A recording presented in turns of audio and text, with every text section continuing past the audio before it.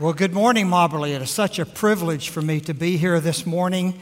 One of the great privileges of 3 back-to-back services is getting to participate in and be a part of the wonderful praise and worship. So let's give those guys another hand.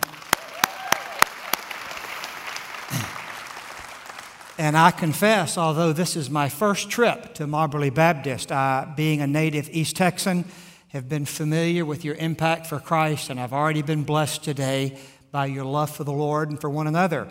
And what a great privilege you're going to have in having David as your interim pastor. As he said, we have long been prayer partners and friends, and he just gets stronger and stronger, so you're in for a great treat. David has shared with me that he is teaching through a series in the parables, and he has asked me to continue that with you today.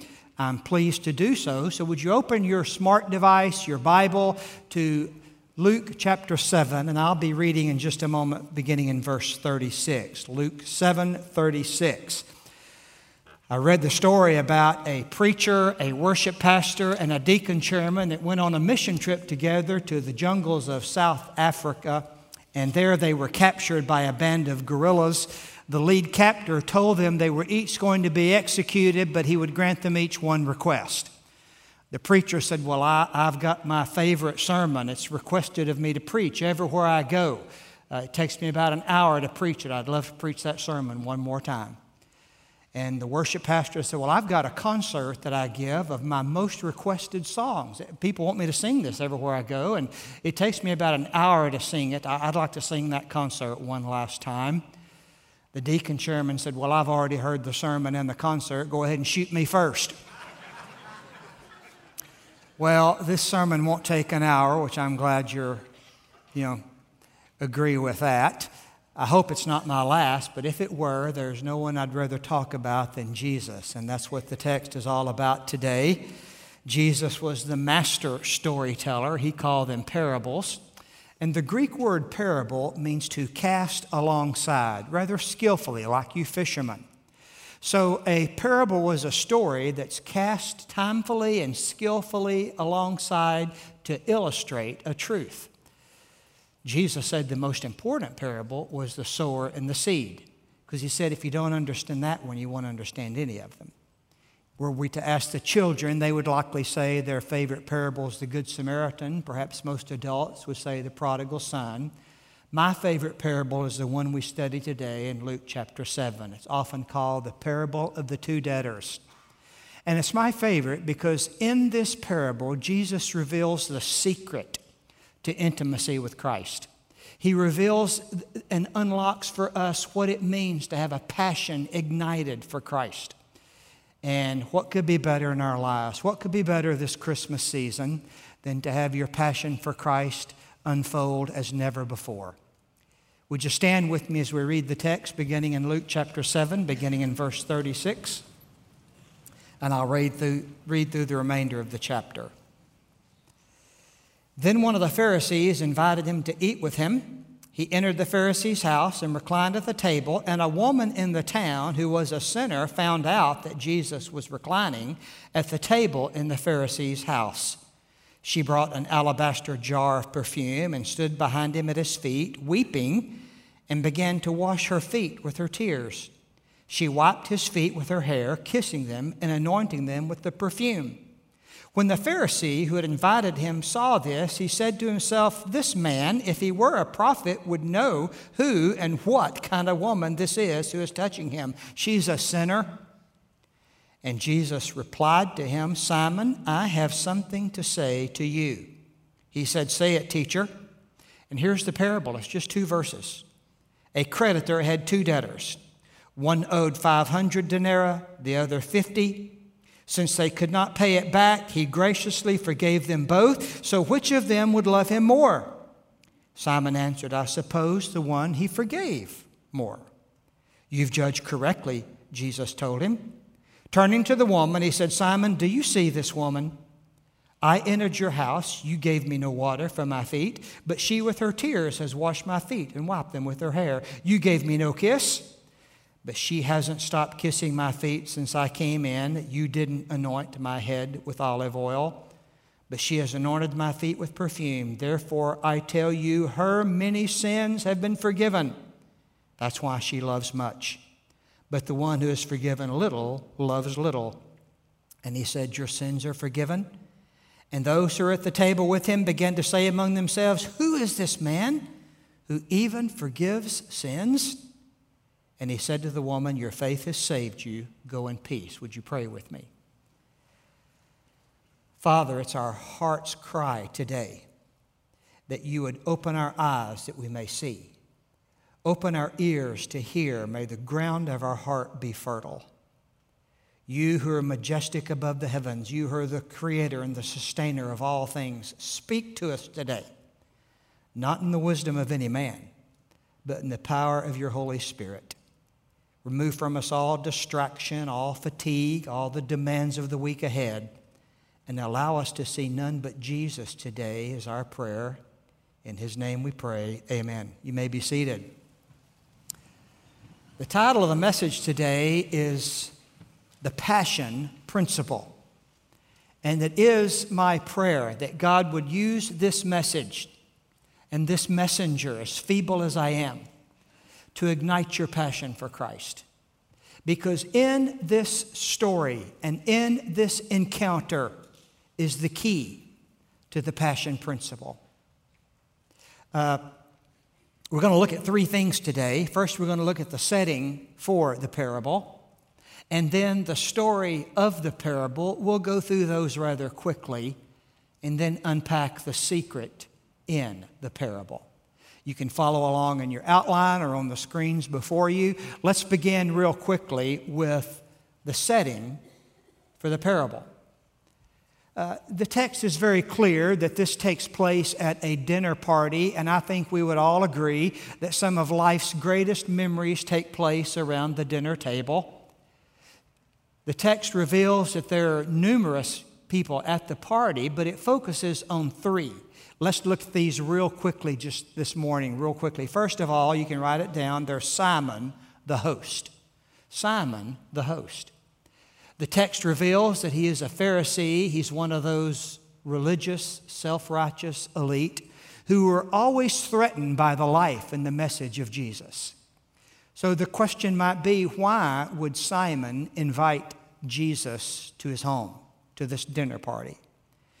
Well, most theologians agree there's probably three reasons. Let's consider them real quickly. First of all, he could have been a genuine seeker, much like John chapter 3, the Pharisee Nicodemus who sought Jesus out. But that's the least likely case, my friends, because he did not extend to Jesus the common courtesy and hospitality for a guest. He had no regard for him at all. He could have possibly been a celebrity seeker. Jesus was the biggest news in Israel. Were this today, there would be Jesus sightings all over social media. Perhaps to have Jesus in his home, to rub shoulders with a celebrity would elevate Simon himself. He could have been a celebrity seeker. Most likely he was an opportunity seeker. The Pharisees were always looking at opportunities to trap Jesus in things he said or in things he does. And perhaps to be able to have him in his home in this informal setting, he could trap Jesus in some way in his words or actions. What a trophy that would be if he were the one to bring Jesus down. But that would be like damming Niagara Falls with a toothpick. Whatever the reason, Simon is the host. Then there's Jesus, the guest. Jesus, the guest. Now think about it, friends. He is the King of the universe, the Lord of lords, the creator of all things. Apart from him has nothing been made that was made. And yet he only comes, he only abides where he's invited. In fact, Revelation 3:20 says that he stands at the door and knocks. And it was not unusual for Jesus to associate with tax gatherers and sinners, as this verse suggests. He would not be uncomfortable meeting in a Pharisee's home. Jesus always had a kingdom agenda. He was always on mission, if you will. Likewise, for you and I, church, we must always have a kingdom agenda. We have to get close enough to the world, friends, for them to see Jesus. We have to get close enough to the world for us to be salt and light. Okay? As long as we live out our faith in the holy huddle of the church, the world will go unchanged. So there's Jesus, the guest. Then there's the woman who I'm going to call the worshiper. You might write that down. We'll talk about that in a moment. But the courtyards of Jesus' day were often open into homes, so it wouldn't be difficult for this woman to crash this dinner party uninvited or unannounced. And when she comes in, she sees Jesus, she recognizes him because likely she's heard him speak. A harmony of the Gospels, which is a good way to study the Gospels, a harmony of the Gospels reveals that this dinner party takes place right in the area and after the event of Matthew chapter 11. You Bible scholars may recall that's the occasion that Jesus says to the crowds, "Come unto me, all you who labor and heavy laden, and I'll give you rest unto your soul. Take my yoke upon you and learn of me, and you'll find rest." Perhaps the woman was in the crowd when Jesus spoke those words. Her life has been hard labor, heavy laden. She finds in Jesus hope, the truth that she's looking for, truth that can set you free. So she finds out where Jesus is, and she comes to the dinner party, and she's carrying an alabaster vial of costly, precious ointment. We'll talk about that in a moment. Then she does something, friends, that had you been there, would have taken your breath away. You see, ladies, in Jesus' day, in public, you would wear your hair up, kind of in a bun. Hair was loosened and let down only behind closed doors, only in intimacy. And here she comes, and she pours out this ointment upon Jesus' feet, and she takes out her hair long enough for it to reach down and wipe the feet of Jesus. And Simon is shocked and appalled. And did you see it says, he says to himself, "This guy can't be a prophet. Doesn't he know what kind of woman this is? She is a sinner." So he rebukes Jesus in his thoughts, and he judges the woman. But listen, my friends, there are no private thoughts. Did you know it? Hebrews 13 says that nothing is laid bare before the eyes of him with whom we have to do. Psalm 139 says he knows your words before you speak them. And Jesus uses that opportunity, that setting for the parable, to cast out this story. So let's go from the setting to the story real quickly. Albert Einstein was once invited to speak at a large conference, and as he's going to the podium after being introduced, the people are on the edge of their seats waiting to hear the smartest man on the planet, the father of atomic energy. He clears his throat and he says, "Ladies and gentlemen, I have nothing to say. When I do have something to say, I'll let you know." And he goes back and sits down. You're probably thinking, I wish some preachers would do that. He wasn't going to waste their time with worthless words. Jesus looks to Simon and says, "Simon, I've got something to say to you." And he spins the parable. Let me overview it real quickly. It's so short. It's the shortest of all the parables, only 2 sentences.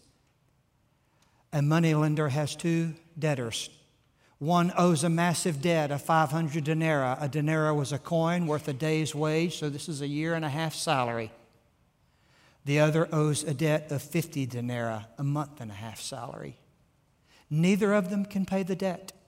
Neither of them have the resources to repay. So the moneylender wipes the slate clean and forgives the debt for both of them, great and small. And then he asks, which one of them will love him, appreciate him, thank him the most? And Simon says, the one he forgave the most. Now, let's unpack this and see what this means to you and I. First of all, write this down, the debt of our sin. The debt of our sin. David may have told you, and if he hasn't, you'll probably hear it, that a parable is an earthly story with a heavenly meaning. An earthly story with a heavenly meaning. The earthly story is about money. The heavenly meaning is about the debt of our sin. We all have a debt of sin, from the greatest to the least. Romans 3:23 says we've all sinned and fallen short of the glory of God. Isaiah 53:6 says, all we like sheep have gone astray. We've everyone turned to his own way. Ephesians 2 says that we're by nature children of wrath. Okay, so I'm born a sinner by nature and by choice. You may say, well, Andy, I can't buy that. I can't swallow that. You don't have to swallow it. It was born in you.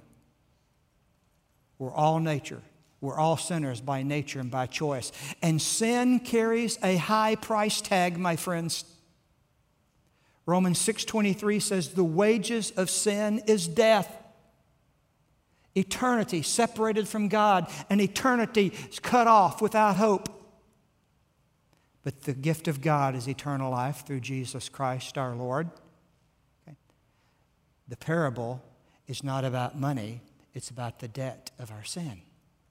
Let's go to number 2 real quickly. Not only is the parable about the debt of our sin, but the awareness of our sin. The awareness of our sin. When I was in college, I was applying for a job that had a pretty high level of security to it, so I had to take a lie detector test. I've taken a couple of them, actually. This was my first, and I'll never forget the day. I'm ushered into a fairly dark room. I get hooked up to all these wires. The tester, who I called an interrogator, you could still smoke indoors back then, was smoking his cigarette held backwards like this, kind of like in a Nazi movie. I will make you talk, you know. And he's asking all these questions, and I mean, I'm answering them correctly, and it's just a flat line. And then he asks, have you ever committed a crime? Well, I was raised on the straight and narrow, so I said, no, sir. And he said, let me ask that again. Have you ever committed a crime? No, sir. He said, son, let me tell you how this works. If you take a paper clip that's not yours, if you take a towel home from the gym that doesn't belong to you, if you break the speed limit, you justify that in your conscience, but in your subconscious it's stored, and this machine will root it out. And then he said this. He said, there's only one perfect person that ever lived, and you're not him. Well, I got the job, but I learned something that day. How many times must I lie to be called a liar? Once. How many times can I steal to be called a thief? Once. How many times can you commit murder to be called a murderer? Once. How many sins must I commit to be called a sinner? One. Well, Annie, where's that? Look at this verse right here from James 2. That he who keeps the law and stumbles in one point is guilty of breaking it all. Listen, my friends, 99.9% good, 99.9% moral, just, righteous is not enough for a holy God. This parable is not about the amount of our sin, but the awareness. Simon's over here self-righteous, doesn't even give Jesus any regard. And Jesus says, he who is forgiven little in your mind will love little. This woman knows she's nothing. She knows she's lost. She's cut off. She's without hope. He who is forgiven much loves much. It's not about the amount. It's about the awareness of our sin. And the third thing, real quickly, if you'd write this down, the forgiveness of our sin. The forgiveness of our sin. Whether the debt was great, whether the debt was small, neither one of them could pay. Neither one of them had the resources. They were both morally bankrupt to pay the debt that they owe. I'm telling you, my friends, I would not trust the best 5 minutes of my life to get into heaven. Ephesians 2 says it's by grace you're saved through faith, and not of yourselves, not of works, lest any man should boast. Titus 3:5 says, not by works of righteousness that I've done, but by his mercy he saved me. I'm not good enough. Neither are you. Neither are you. Notice this verse real quickly from Colossians 2. What a great verse this is. And you were dead in trespasses and in the uncircumcision of your flesh. He made you alive with Him and forgave us all our trespasses. He erased the certificate of debt with its obligations that was against us and opposed to us. And He's taken it out of the way by nailing it to the cross. It's not about the amount of sin, the awareness. And I can't accept the forgiveness if I'm not aware of the debt. But now that you're aware of the debt, I want you to know, church, it is forgiven in Christ. And what a great picture this is. You know the story of the Roman soldier that nailed to the cross the Jesus, King of the Jews, written in multiple languages. But in the court of heaven, what was really nailed to that cross was the record of all of your sins, the certificate of debt against you, Colossians 2 says. And He nailed it, and He took it away. Jesus' last words from the cross were those great words, "It is finished." He's not talking about His life. You can't kill God. It was an accounting term meaning paid in full. Wiped clean, taken away. The parable is about the debt of our sin, the awareness of our sin. Simon wasn't, the woman was. And the forgiveness of our sins. And forgiveness can't be accepted unless you're aware of the debt. Well, Andy, that's all very interesting. What's the secret? What is the secret in the parable? Let's camp here till we finish. Reuters News Service recently reported about a power plant in New England that had a power failure, resulting in a blackout in the whole area. The best engineers could not figure out how to get the power restored, so they called out of retirement an old engineer. He goes to the plant, he looks around for a while, he stops at a strategic valve and he asks for a hammer. Supplied the hammer, he takes it, taps twice on the valve, the power comes back on. Then he submits an itemized bill that says this: tapping with a hammer, 2 cents. Knowing where to tap, $2,000. Okay, lean in here, folks, okay? Lean in. Often we want greater passion for Christ. You know, we go to conferences, listen to podcasts, read books, and those things aren't worth 2 cents if we don't understand this passion principle. He who is forgiven little loves little. He who is forgiven much loves much. You see, the good news is only good in your life to the level that you understand how bad the bad news is. You've all heard good news, bad news story. I heard about a preacher. Once the secretary comes into his office and she says, "Preacher, I've got good news and I've got bad news." The good news is we had 2 consecutive Sundays last month where we had all-time record attendance. The preacher says, "That's great. That's good news. What's the bad news?" "Well, it was the 2 weeks you were on vacation." You see, one is weighed in light of the other. And that's true of our passion for Christ. Forgiven little, loves little. Forgiven much, loves much. You want to see the bad news, friends? It's in Ephesians chapter 2. It's a lengthy verse, so bear with me. "And you were dead in your trespasses and in sins in which you previously walked according to the ways of this world, according to the ruler of the power of the air," that's the devil, "and the spirit now working in the disobedient. We too all previously lived among them in our fleshly desires, carrying out the inclinations of our flesh and thoughts. And we were by nature," there it is, "children of wrath as others were. But God, who is rich in mercy because of His great love that He had for us, made us alive with Christ. Even though we were dead in our trespasses, you were saved by grace. And He's raised us with Him and seated us with Him in the heavens in Christ. So then remember. At that time, you were without Christ, excluded from the citizenship of Israel, foreigners to the covenants of promise, without hope and without God in the world. But now in Christ, you are far away, have been brought near by the blood of Christ. Do you see the ledger, folks? Here's the bad news over here. It was once me, it was once you.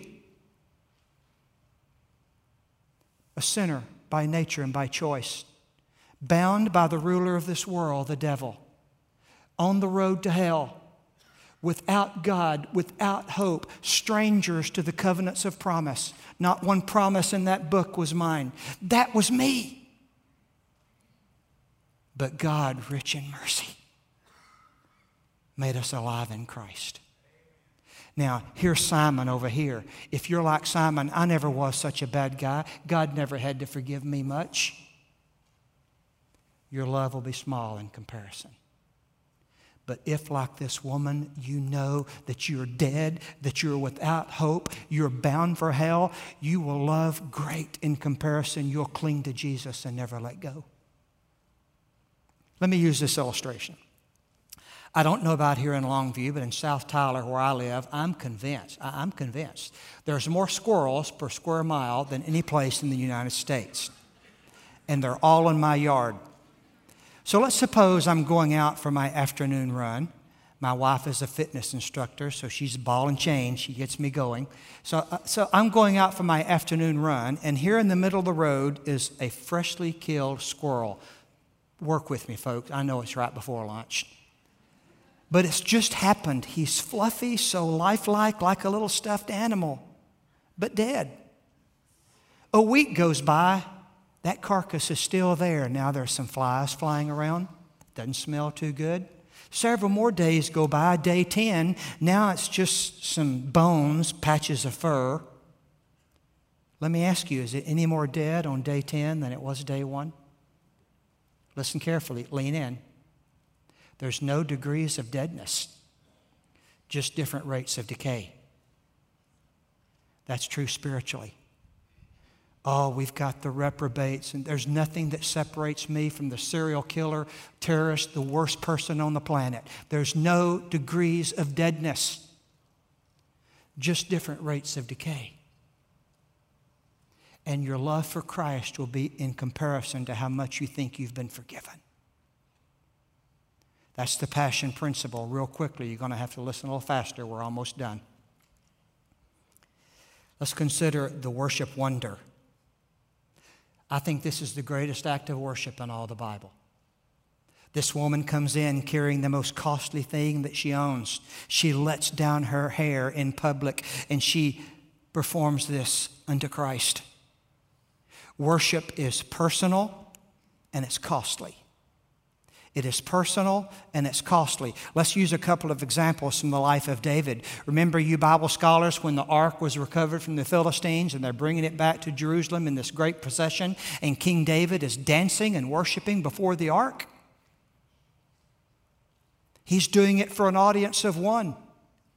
His wife Michal is watching from the window above the street, and when David goes home, Michal says, "My, how the king acted the fool today." And David said, "You hadn't seen anything yet." This was unto the Lord. Now, I'm not talking, listen, hear me close. I'm not talking about forms of worship. This is deeper than that. But your worship in your private devotion at home, your worship here in the sanctuary at Mobberly is for an audience of one. This woman didn't look around at what people would think. It was just her and Jesus. Worship is personal. Worship is costly. The most expensive thing she owns, she pours it out to the Lord. I did some research. I hope you appreciate it, man. Did you know the most costly fragrance that's ever been sold is DKNY? I think that stands for Donna Karan of New York. A fragrance called Golden Delicious. It was in a container that was laden with jewels. The container contained 2,700 white and pink diamonds, 183 sapphires, 3 rubies. It cost $1 million per ounce. If you hurry, guys, you can get some for Christmas. Or you can go to Walmart and buy DKNY Golden Delicious in a regular bottle for $65. But for this woman, it was the most costly thing she had. Worship is costly. Well, Annie, what do you mean by that? When you, like Romans 12 says, make your life a living sacrifice to the Lord, that costs something. When you, like Hebrews 13 says, that you offer up a sacrifice of praise, the fruit of your lips, especially when everything is falling apart in your life, that worship is costly. When you give out of your lack, not out of your abundance, that's costly. When you take a stand for Christ in a culture that's opposed to Him, that costs something. Worship is personal and it's costly. This woman understood that. Simon was clueless. And the third thing is the fragrance factor. Now get this.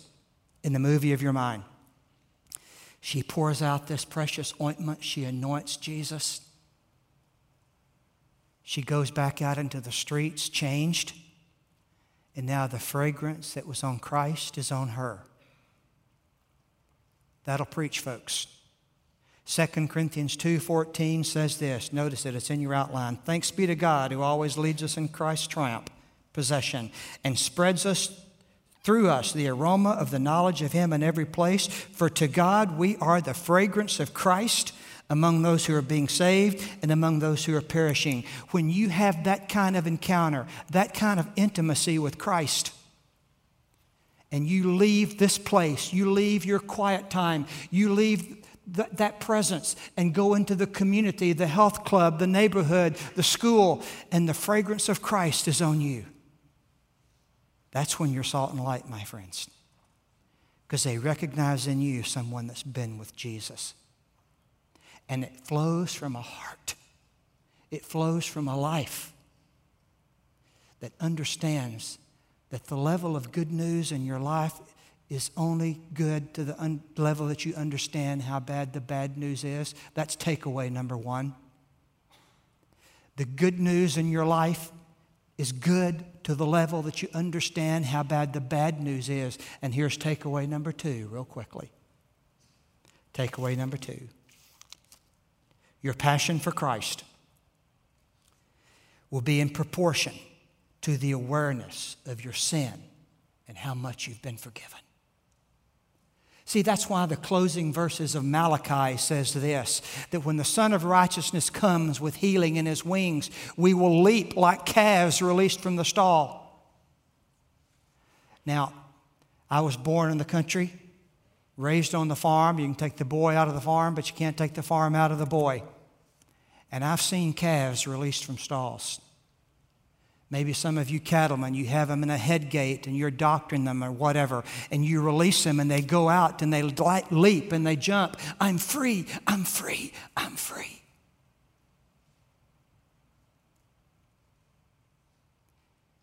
I skipped over it if the gentleman can go back. My favorite Christian artist is Stephen Curtis Chapman, who in his song, Remember Your Chains, these are the lyrics. Remember the prison that once held you before the love of God broke through? Remember the place you were without grace? When you see where you are now, remember your chains. There's no one more thankful to sit at the table than the one who best remembers his pain. And no heart loves greater than the one who is able to recall the time when all he knew was shame. The wings of forgiveness can take us to heights we've never seen, but the wisest ones will never lose sight of where they were set free.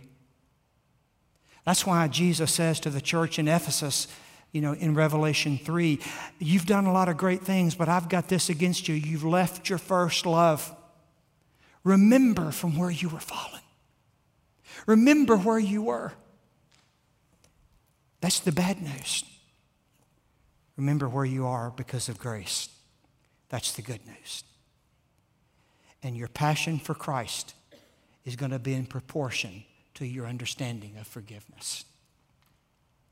Max Lucado, in his book, The Eye of the Storm, tells the true story of World War II pilot Eddie Rickenbacker, one of America's most decorated war heroes.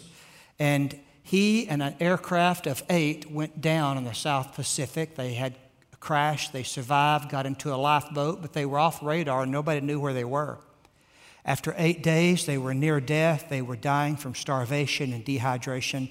Eddie Rickenbacker shared a brief devotion. They prayed for a miracle but waited to die. One by one, they fell asleep, and as Eddie Rickenbacker was dozing off to sleep, he felt something on his head.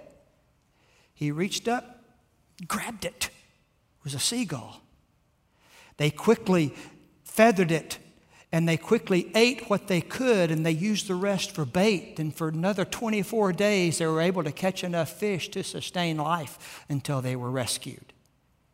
Many years later, every Friday evening at his seaside home, Eddie Rickenbacker would take a bucket of shrimp down to the pier as the seagulls gathered around, and he one by one would take them and say, "Thank you, thank you, thank you," remembering the life that gave him life.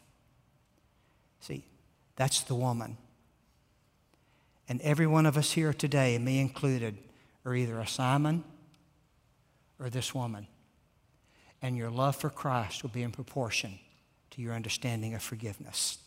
It's not about the amount, it's about the awareness and the cost.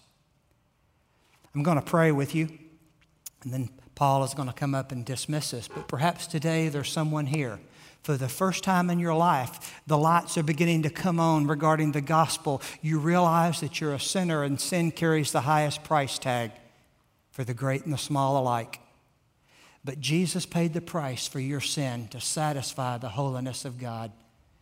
And all Scripture says you have to do is believe on the Lord Jesus, and you can be saved. Today can be the day of salvation for you. Perhaps for others here today, like me, God has opened up the curtains of grace just enough to see how dead we were apart from Him. That's the bad news. But your love for Christ is in proportion to that understanding. I'm going to pray for you and pray that you go from here today with the fragrance of Christ upon your life and more in love with Jesus than you've ever been. Would you pray with me, please? Father, cause us to be doers of your word and not just hearers. Thank you for rolling back the scroll and the curtains of our memory to remember our chains and where we were without grace. Deliver us from being a Simon, thinking you never had to forgive us much. Help us to have the understanding and the awareness of our sin and the great cost of our forgiveness, so that as we leave here, in everything that we do, may you increase Jesus and we decrease, is my prayer in Jesus' name. Amen.